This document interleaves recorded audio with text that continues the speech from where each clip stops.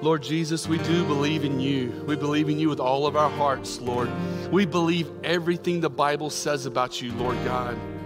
You are the omnipotent, almighty, eternal God and creator. Lord Jesus, you are the Alpha and the Omega. Hebrews 13:8 says you're the same yesterday, today, and forever. The same allegiance and the same loyalty that they had in the first century to you, you command that today from believers to be completely committed in their lives to you, God. Father, change our hearts. Renew our minds this morning. Help us to walk in freedom, joy. Help us to walk in the Holy Spirit as we're completely surrendered to you, God. Lord, we love you and we magnify you. And Father, I thank you for the sweet presence that's here by your Spirit and the fellowship of the saints and the worship and the scripture that's going to be read. Lord, let it minister to our minds and hearts. Father, we come in here, all of us come in here with stuff, with issues. I pray, Lord, that you'll move beyond our stuff and our issues and you'll touch our hearts this morning as we study your word. In Jesus' mighty name, we pray. All God's people said, amen. Amen. You may have a seat. You may have a seat. Great to see everybody this morning. So thankful that you are here at Calvary Chapel, Irmo. But guys, I don't know about you, but I've been blessed by this study. And I hope you've been blessed too. And I hope that I've helped open your understanding of the book of Revelation. Let's look at a timeline. This is the end time event timeline. This goes from Jesus, this is the last days. The last days began after Christ rose from the grave, the church age. We have Jesus' resurrection, his ascension. Look below that, you see the church age. That's Revelation chapter 1 through 3. That's where we're at right now. We are in the church age. You have the 7 churches in Revelation chapter 1 and chapter 2 and chapter 3. And then you have the rapture of the church. In Revelation chapter 4, verse 1, John says, after these things. He uses that phrase. What's after these things? After the church age. After these things. We go into heaven. And this morning in Revelation chapter 13, I circled it in red. We're in that 7-year tribulation period that is Revelation chapter 6 through 18, where basically all hell is breaking loose on earth. It's a tough and challenging time on planet Earth as it goes through. We're working our way toward Jesus' second coming, where he's coming back on the white horse, and all the believers that have gone before him, gone up in the rapture, will come back on the white horse. The literal 1,000-year millennial reign of Christ, the great white throne of judgment, the lake of fire, then the new heavens and the new earth. But we're right slap dab in the middle, the 7-year tribulation period. So that brings us to Revelation chapter 13. So please turn in your Bibles this morning to Revelation chapter 13. And the title of my message is the subject of the chapter, which is the Antichrist and the false prophet. The Antichrist and the false prophet. So let's take a look at it. Revelation chapter 13, verse 1. It says, and the dragon stood on the sand of the seashore. Then I saw a beast coming out of the sea, having 10 horns and 7 heads. And on his horns were 10 diadems, and on his head were blasphemous names. Now, if you notice, verse 1 begins with a sentence that ends with a period. It says, and the dragon stood on the sand of the seashore. The first half of verse 1 in chapter 13 actually goes with Revelation chapter 12. What did we study last week? We studied Satan. And if you go back and look at Revelation chapter 12, verse 9, it tells us, there's no interpretive challenge there, that the dragon, according to Revelation 12:9, is Satan. So we begin a new subject halfway through verse 1, where he says he saw the beast coming out of the sea. And this beast is the Antichrist. And notice he has 10 horns and diadems. The 10 horns and the diadems, from what we can pull from the text, from what they mean is this. They symbolize his strength and his power. We already know he's evil. We already know he's a bad guy. But now he's an evil guy and a bad guy with strength and power. In the chaotic and dark days of the Great Tribulation, the world will be desperate for a leader, someone with power and influence that can unite a divided, fallen world, someone that is charismatic, someone that is strong. And guess what? this longing will be fulfilled. A powerful leader will come to our world, and he will unify the world. For a brief time, he will bring peace and prosperity, but in time, he will be more cruel and sinister than any leader the world has ever known. This future Antichrist, will be the culmination of the history of evil leaders. What men like Alexander the Great, Hitler, and Stalin only dreamed of, the Antichrist will be. He will rule the entire world and be worshiped. Okay? Powerful dude that's going to come on the scene during the Great Tribulation. And this is an interesting thing. When you take Revelation chapter 12, which is the subject of Satan, and then you look at Revelation chapter 13, which is the subject of the Antichrist and the false prophet, what you have here is during the Great Tribulation, there will be an unholy trinity. There will be an unholy trinity. In Revelation chapter 12, you have Satan, who is anti-God the Father. Then you have the Antichrist, the world leader. He is anti-Jesus. We're going to see that this morning in Revelation chapter 13, verses 1 through 10. And then you got the false prophet. The false prophet, he's anti-Holy Spirit. As we go through these portions of Scripture talking about the Antichrist and the false prophet, listen for the comparison. Listen for the comparison between the two. And then the false prophet, he's described in Revelation chapter 13, verses 11 through 18. Now, I want to give you a little backdrop. I want to give you a little backdrop on the Antichrist. There's a lot more the Bible says. The Bible says a lot about the Antichrist. If we had time and we could be here all day, I would give everybody 2 Bibles. And on one Bible, you'd have the book of Daniel open, and the other Bible, you'd have the book of Revelation open, because they almost mirror each other.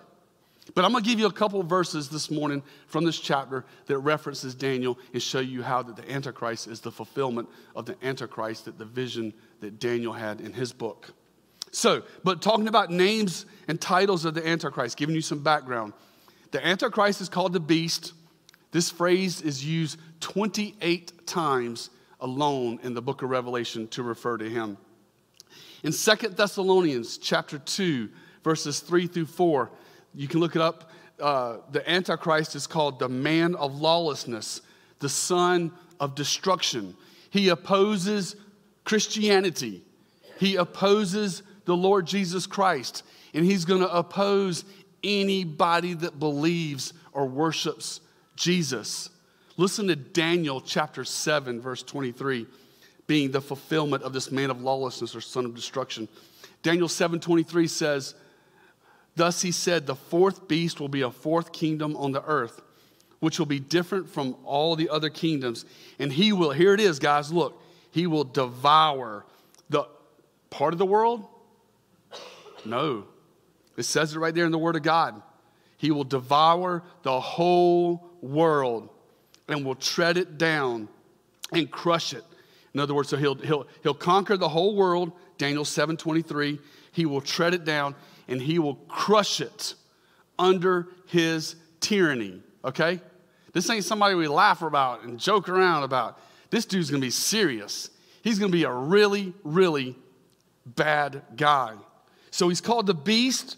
He's called, number 2, he's called the man of lawlessness, the son of destruction. Zechariah gives us a picture of the Antichrist. We call this the foolish shepherd in Zechariah chapter 11, verses 15 through 17. Zechariah is talking about the shepherds of Israel, the context of that chapter, the shepherds and the leaders of Israel. And at the very end, he breaks off and talks about this unfaithful person that will come on the scene. Zechariah chapter 11. "The Lord said to me, take again for yourself the equipment of a foolish shepherd." The word foolish in the Old Testament, it means wicked. "For behold, I am going to raise up a shepherd in the land who will not care for the perishing, seek the scattered, heal the broken, or sustain the one standing. He but will devour the flesh of the fat sheep and tear off their hoofs. Woe to the worthless shepherd who leaves the flock. A sword will be on his arm and on his right eye, and his arm will be totally withered, and his right eye will be blind." So this foolish shepherd, this Antichrist person, according to Zechariah, he will not care for the perishing.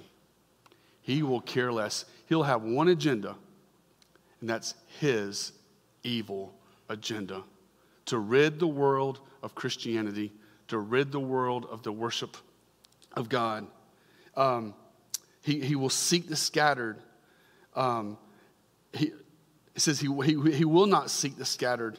He will not heal the broken. He won't care for souls or sustain the one who's standing. He will devour the flesh of the fat sheep. Please go study this passage. Go look up as many commentaries as you can. Most commentators talk about this is the evil Antichrist here at the very end. It says he will devour the flesh of the fat sheep. The fat sheep is a picture of believers throughout the whole entire Bible. And he will devour the fat sheep. In other words, those who are strong in their faith, he will go after them to take them out. But then there will be a sword on his right arm and on his right eye. His arm will be totally withered, and his right eye will be blind. This possibly could be a reference to the assassination attempt that's taken against him in the book of Revelation. Could be. We're not 100% sure on that. But he's called the foolish shepherd. Number 4, he's called the king who exalts himself. The king who exalts himself. This comes from Daniel chapter 11, verse 36 through 38, talking about the Antichrist. Then the king will do as he pleases. He will exalt and magnify himself above every god and will speak monstrous things against the God of gods. He will prosper until the indignation is finished. For that which is decreed will be done. So slow down a little bit here. Verse 37, this guy. He will show no regard for the gods of his fathers. This has led many scholars to believe that he will possibly be from the Jewish race, because it says he will have no regard for the God of his fathers. He will not care for Yahweh. He will want to rid the world of Christianity. And it says, or for the desire of women. This dude that comes on the scene, he will not want a wife. He will not want to have sexual intimacy. Then it says, nor will he show regard for any other gods, for he will magnify himself.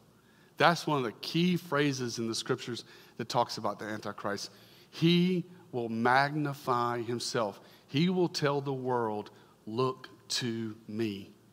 Look to me. I am your Savior. Remember, he's the Antichrist. He's the opposite of Jesus. He'll say, look to me. A God of whom his fathers did not know, he will honor him with gold, silver, and costly stones and treasures. Again, all this paints a picture of this complete worship given to the Antichrist during the Great Tribulation period. So he's the beast coming out of the sea. Later we'll see the false prophet, which is the beast coming out of the land. Let's continue, verse 2 in our study. And the beast which I saw was like a leopard, and his feet were like those of a bear, and his mouth like the mouth of a lion. And the dragon gave him his power and his throne and his great authority. One of the things you got to remember when you study the book of Revelation is you got to know your Old Testament. You got to know your Old Testament. The book of Revelation, the final book in the New Testament, quotes the Old Testament more than any other New Testament book. Why is that? Because in the book of Revelation, the Great Tribulation period, God is turning his attention back to the nation of Israel. So almost every single chapter in the book of Revelation, you have these references to Old Testament imagery. And it's the same thing with verse 2. This Antichrist is wicked because he is a tool of Satan. He is a tool of Satan. And notice there was 3 phrases that John says. He was like a leopard, he was like a bear, and he was like a lion. According to Daniel chapter 7, the lion represents Babylon. What was known about Babylon back in the ancient days? They were fierce. They were fierce and they were consuming. The bear, what does the bear represent? Go back to Daniel chapter 7. The bear represents Medo-Persia. Medo-Persia was known for what? They were known for being powerful. They were known for being powerful. The leopard here in verse 2. Go back to Daniel chapter 7. Leopard represents Greece. Greece was what? What happened right before the time of Christ? The Greek culture, it swept across the land. It swept across the land. So the leopard representing Greece, they were swift to conquer. It went all across the land. This is a fulfillment of Daniel chapter 8, verses 23 through 24, where Daniel says, a king will arise, insolent and skilled in intrigue. His power will be mighty, but not by his own power. And he will destroy to an extraordinary degree. It says it right there in the word. And prosper and perform his will. And he will destroy mighty men and holy people. He will have no regard for human life. I don't like you, death. He will take people out at his command. He will send his armies to take out people, to kill people at his command. He will be, as verse 2 says here, he will be swift to conquer, fierce, consuming. Why? Because look at the second half of the verse. And the dragon gave him his power. Why? Because all of his power comes from Satan himself. Verse 3. Let's continue. Looking at the Antichrist. I saw one of his heads as if it had been slain, and his fatal wound was healed, and the whole earth was amazed and followed after the beast. So what do we learn here about the Antichrist? What do we learn here? That this future Antichrist will be inflicted with some kind of great wound. It will be ugly. It will be nasty. Possibly an assassination attempt is what some scholars say. But he will be miraculously healed after this great injury. And what it is this will be a counterfeit. This will be a counterfeit of what? Jesus' death and resurrection. The Antichrist is going to imitate the true Christ, but he's going to be evil. The world will be amazed, and they will embrace the Antichrist because of his great power and his ability to escape death. One of the reasons we trust in the Lord Jesus Christ, and he is at the center of our life, because he truly rose from the grave. He defeated death, hell, and the grave, and he died on the cross for our sins. But this guy will be a fake. He will be a fake. And the world will be amazed, and they will embrace him as they're like, wow, look at this guy. He is truly the answer for the world. Imagine his rule, his authority. His city will be somewhere over there in the middle of Europe, is my best speculation, because we believe that during the Great Tribulation that there will be what we call a revived Roman Empire. So somewhere there in the center, he will be ruling and reigning. Look at verse 4. It says, they worship the dragon because he gave his authority to the beast. So here we see the Antichrist will be worshiped. He will be worshiped because the dragon gave his authority to the beast. He was his representation. The world's fascination with the Antichrist will quickly become worship. It will be like, wow, this guy's amazing. So what will they do? They will exalt him. They will exalt him and they will worship him. The Antichrist will demand allegiance. The Antichrist will demand worship. The world will bow to him. And in essence, by the people's worship of the beast, in reality, they will be worshiping Satan. And notice the second half of verse 4. Now look at that saying. That's very important. I don't want to miss this. Halfway through verse 4, it says, and they worship the beast, saying, there's a meaning behind this saying, who is like the beast and who is able to wage war with him? During the Great Tribulation, this worship that's given to the Antichrist, they will attribute scriptural, biblical language to the Antichrist. This is a phrase that we use in Scripture to ascribe to the Lord, to ascribe to God. But during the Great Tribulation, they will even twist the Scriptures, and they'll use scriptural language to attribute to the Antichrist. 2 examples. There's many of them, but I'm going to give you 2 of them. Exodus 15:11 says this. We're talking about the true and living God. It says, "Who is like you among the gods, O Lord? Who is like you? You, majestic in holiness, awesome in praises, working wonders." That's a verse of worship and adoration to our God, to our amazing God, the creator of the universe. But it's similar.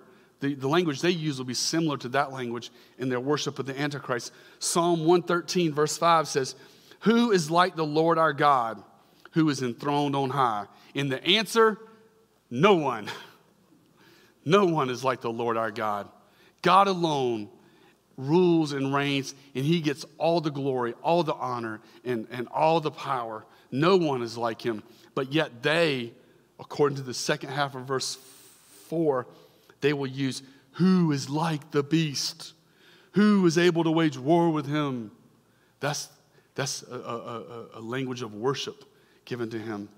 Verse 5 says, "There was given to him a mouth speaking arrogant words and blasphemies, and authority to act for 42 months was given to him." Verse 6, "And he opened his mouth in blasphemies against God, to blaspheme his name and his tabernacle, that is, those who dwell in heaven." So here in verses 5 and 6, each word, each section highlights a different portion of the Antichrist. In verses 5 and 6, it highlights what? The words that come out of the Antichrist's mouth. His arrogance will run deep. His arrogance will run deep. You think you've seen pride? And we've seen some prideful people. But this dude's pride, this Antichrist pride during the Great Tribulation, it will be at the highest level that we've ever seen. He will be so filled with himself, his arrogance will run deep, that he will blaspheme God. It says, notice it says, to blaspheme his name. He will blaspheme the name of the Lord Jesus Christ. He will blaspheme his name. He will blaspheme Christianity. And every single verse here is a fulfillment of Daniel. The fulfillment of verses 5 and 6 comes from Daniel chapter 7, verse 8. He says, "While I was contemplating the horns," this is Daniel speaking, "behold, another horn, a little one, came up among them, and 3 of the first horns were pulled out by the roots before it. And behold, this horn possessed eyes like the eyes of a man, and of a mouth uttering," there it is, "great boast." So Revelation chapter 13, verses 5 and 6 is a commentary on Daniel chapter 7 and 8 on this uttering great boast. This Antichrist, he will oppose God with every sentence that comes from his mouth. His words will bring death and destruction. What do Jesus' words bring? Life and peace and joy and salvation. They bring comfort. They bring healing, but not with Antichrist. His words will bring death and destruction because he's got one person on his mind, and that's himself in the worship of Satan. Verse 7 says, "It was also given to him to make war with the saints and to overcome them. And authority over every tribe and people and tongue and nation was given to him." During the Great Tribulation, the believers that are there, the Gentile converts, Christians, the 144,000, he will hate them. It says there in verse 7, he will make war with the saints. The Antichrist will wage war against the believers that we've learned about so far in our verse-by-verse study of the book of Revelation. One is the Jewish 144,000, the Jewish evangelists that will go out to spread the gospel, and the Gentile believers that were talked about in previous chapters. He will wage war. Christians during the Great Tribulation will be his enemies because they refuse to bow and worship. And as a result, many of them will die and lose their life.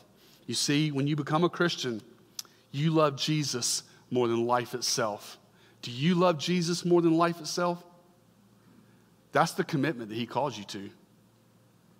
The Lord Jesus Christ, Christianity, according to the Bible, Jesus says we lay our life down, okay? A funeral takes place when you become a Christian. Galatians 2:20 says, Paul says, I have been crucified with Christ.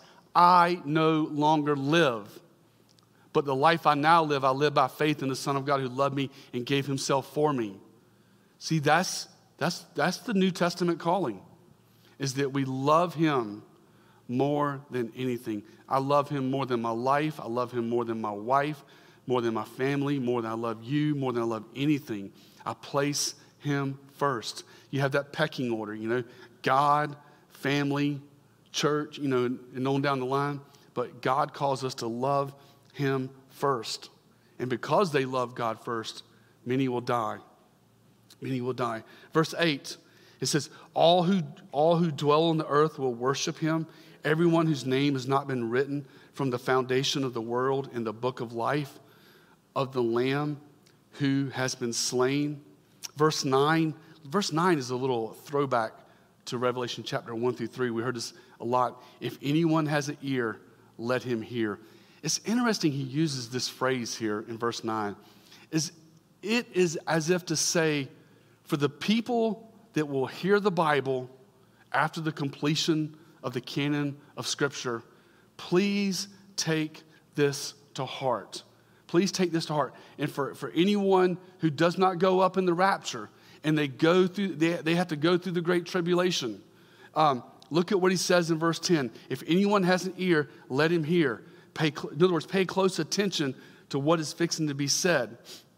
Verse 10, if anyone is destined for captivity, to captivity he goes. If anyone kills with the sword he must be killed. And then he says, here is the perseverance and the faith of the saints. Verses 9 and 10 is a word to the tribulation saints. That God is sovereign, God is in control, but all hell is going to be breaking loose on earth. And if you have to go into captivity, then go into captivity, but stay faithful to Christ.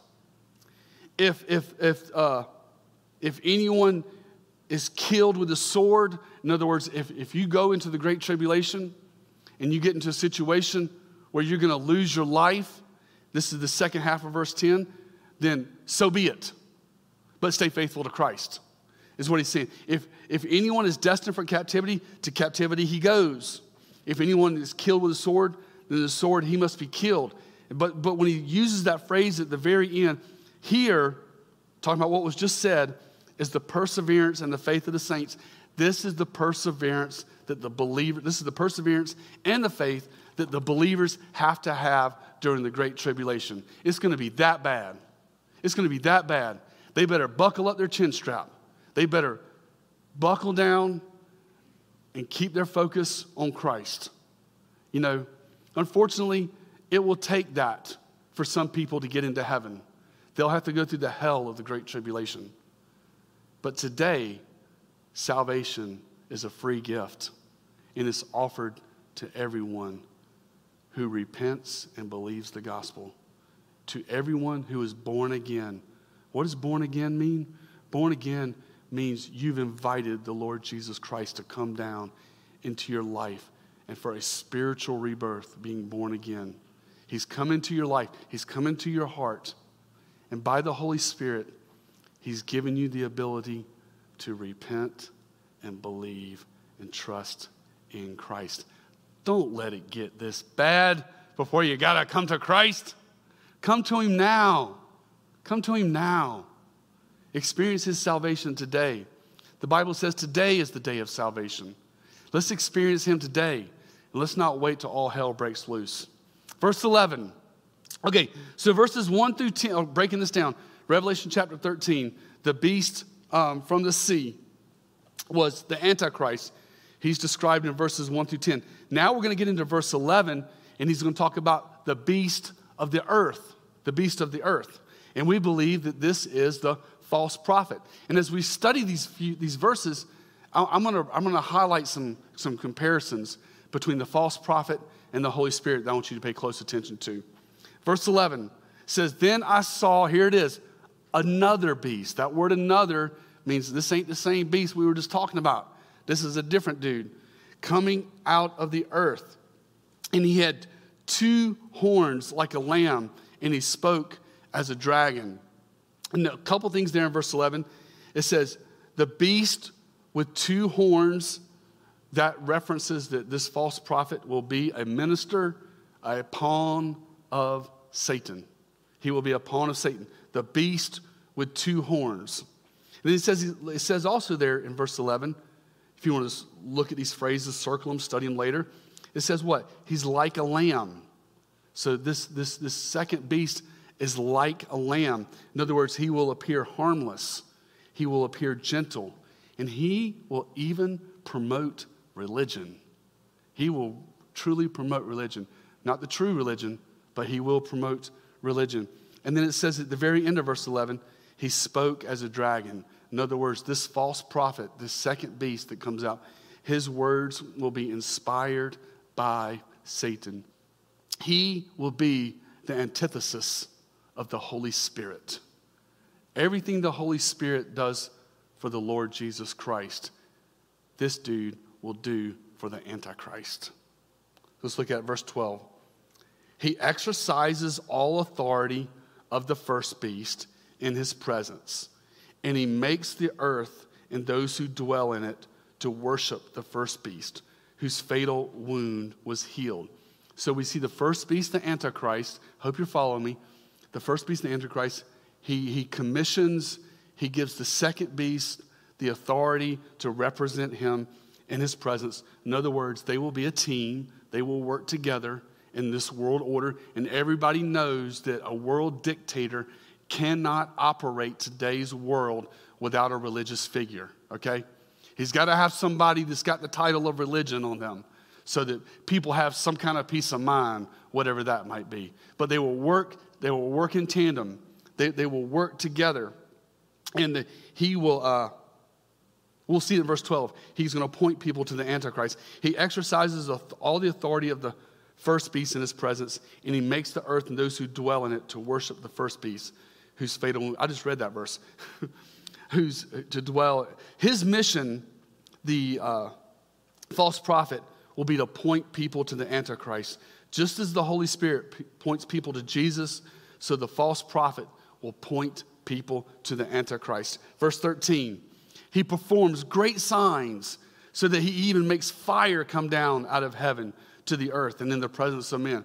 So he'll perform signs and wonders. Deuteronomy chapter 13, verses 1 through 3, by the way, tells us that false prophets and false teachers can perform signs and wonders, okay?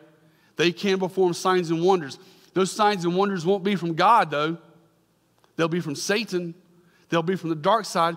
So just because we see miraculous things taking place by somebody on the world scene does not mean that they're from the Lord.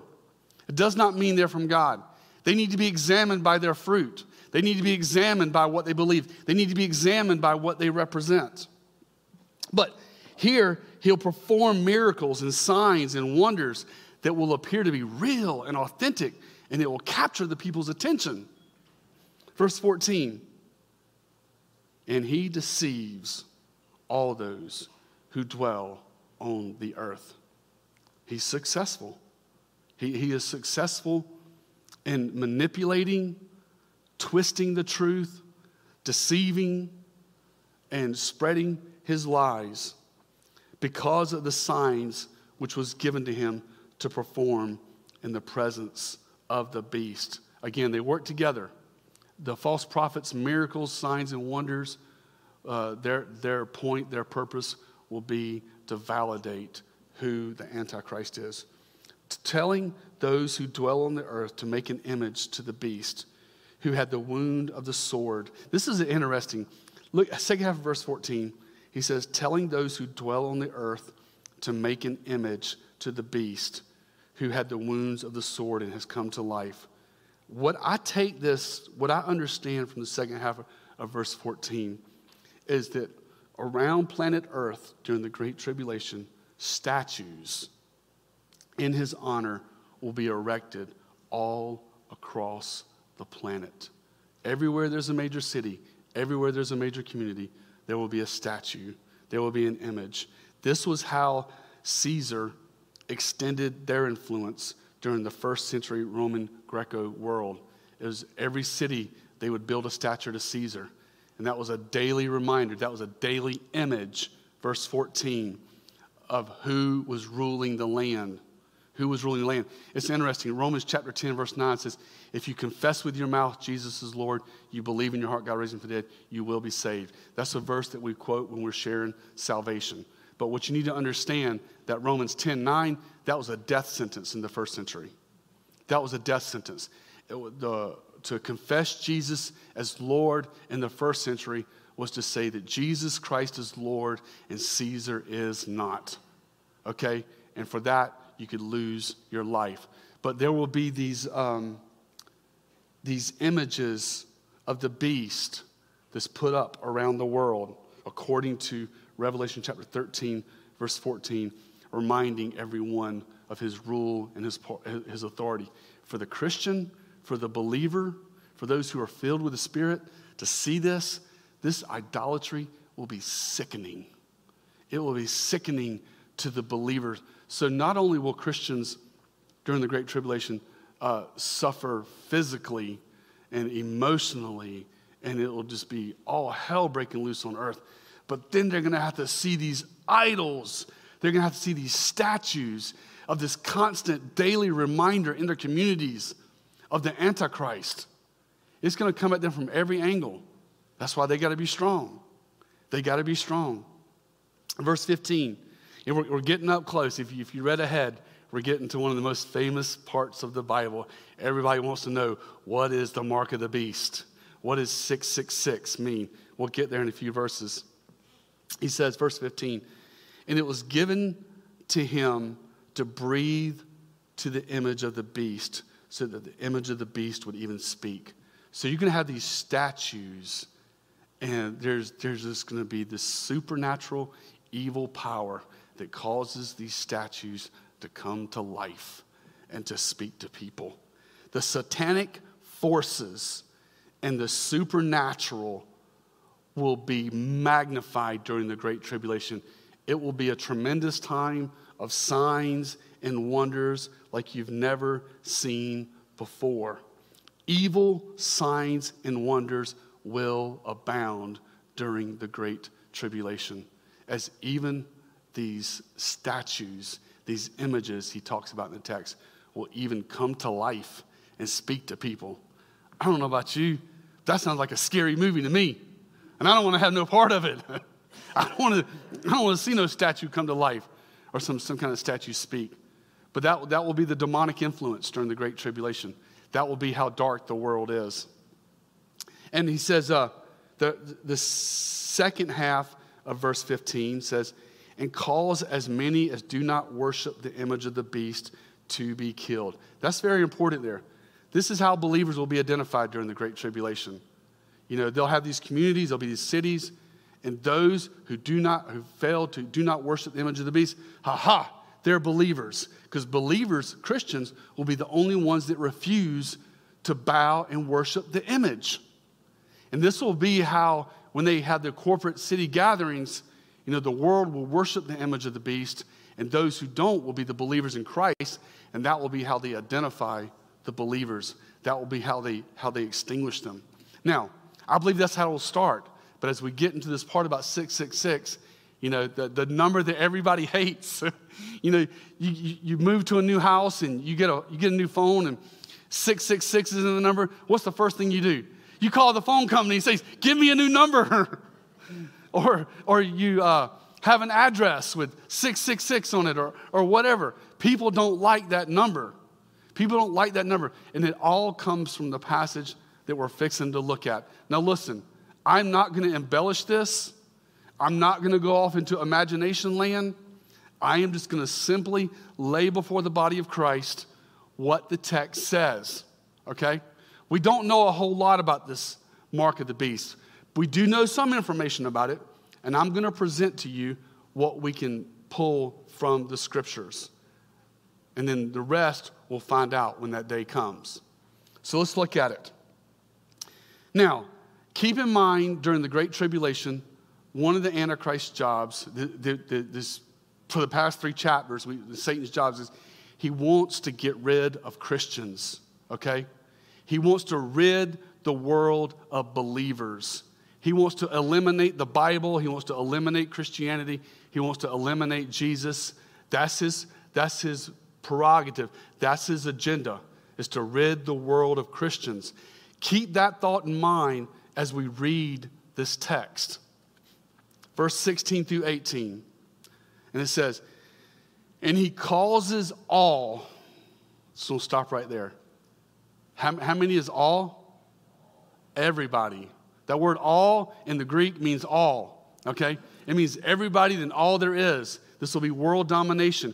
He causes all, small and great, rich and poor, and the free man and slaves. It doesn't matter what your status is. It doesn't matter how much money you have. It doesn't matter where you live.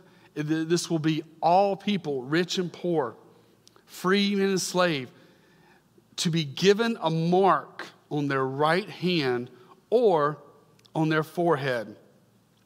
A mark on the forehead in the first century was a sign of disgrace. It was a sign of defeat. A mark on the forehead. A mark on the hand was a sign of ownership. The mark on the hand, from what I've read and studied, it was a sign of what took place with those in the military in the first century. But the mark on the forehead will be a sign of disgrace.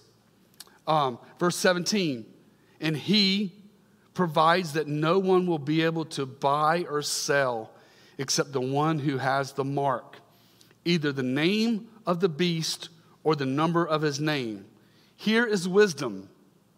Let him who has understanding calculate the number of the beast. For the number is that of a man, and his number is 666. Okay. Scholars, theologians, and pastors have mulled over this for thousands of years. They've come up with all kind of different interpretations of what this is. The closest one that makes just a little bit of sense, but is not complete, is that some people will relate this to Nero. But it's a super long stretch to even connect it to Nero. Some scholars will connect it to Nero, and what they do is they take the English name of Nero, they convert it to the Greek name. Then they take the Greek name and they convert it to the Hebrew name. And then they take the numerical values of the Hebrew letters and they add them up, and it comes up to, if it comes up to 666 if you add an additional N on the end. But in reality, it actually comes up to 616. But that's the closest. And to me, this supports my position that this is future. And we have not seen it yet. That this mark of the beast that will be used, it will be an economic tool that the Antichrist uses to rid the world of Christians. Because to take the mark is to bow to his allegiance and to worship him. This mark will be the Antichrist final plan to snuff out and remove believers. He will use the economy to rid the world. That's the only way he will have left to rid the world, is to use our economy. He will force, I'm just going to read to you what the text provides for us. He will force everyone to take a mark on the right hand or on the forehead, that without it, you will be unable to buy or sell food, water, and the basic necessities of life.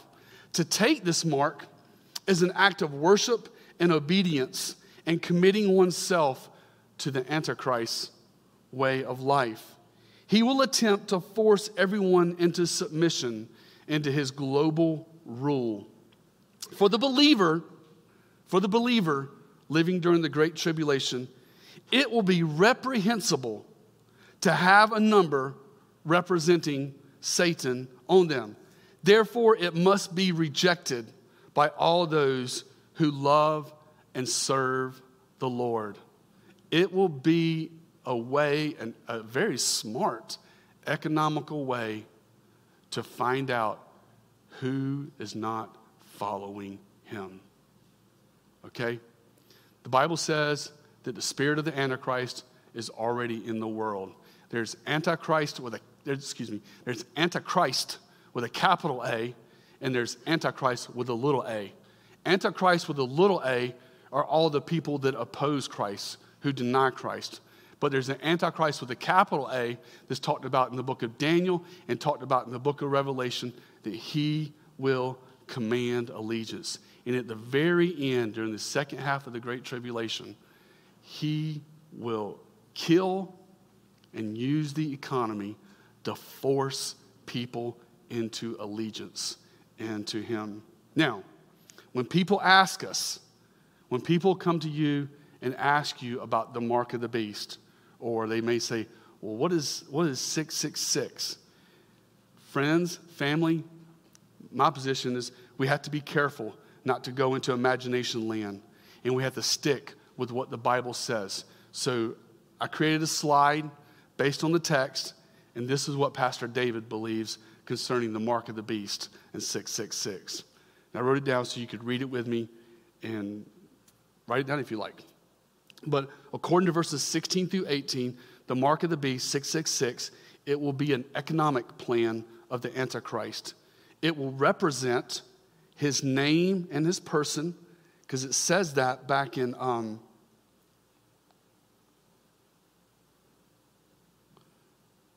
verse 18 is the number of a man. It will represent his name and his person. He will force this mark, this number, on the world in order for them to be able to buy or sell. It will be used to snuff out and eliminate believers in Jesus. That's what this mark is. Now, we saw a couple chapters ago, everybody's going to have a mark in the Great Tribulation. Because we saw a couple chapters ago where God even marks the saints. So there's going to be a clear delineation between believers and unbelievers. But here in the very end, he's going to use the mark of the beast, 666, to extinguish believers. That's why, as believers, they are to resist the mark of the beast. Because to accept the mark of the beast means that you're going to follow the Antichrist. You're going to follow his way of life. You're going to worship his statues. You're going to pay homage to him. But during the Great Tribulation, the true saints, the fortified believers, will say no, and they will endure all hell before Christ's return. So that, this morning, we've looked at Revelation chapter 13, actually chapter 12 and 13, at the unholy Trinity. We see Satan, who's the mastermind behind all of this. And I think that is the reason why, if you go back to verse 1, I think that's why they included that first sentence with chapter 13. It says, and the dragon stood on the sand of the seashores. So the dragon is Satan, according to Revelation 12:9, and he is on the sand of the seashores, and he is orchestrating it all. He is orchestrating it all. Now, it's going to be hell to go through, but to me, it just seems like the simple, common sense thing to do today would say, today, Lord Jesus, I give you my heart.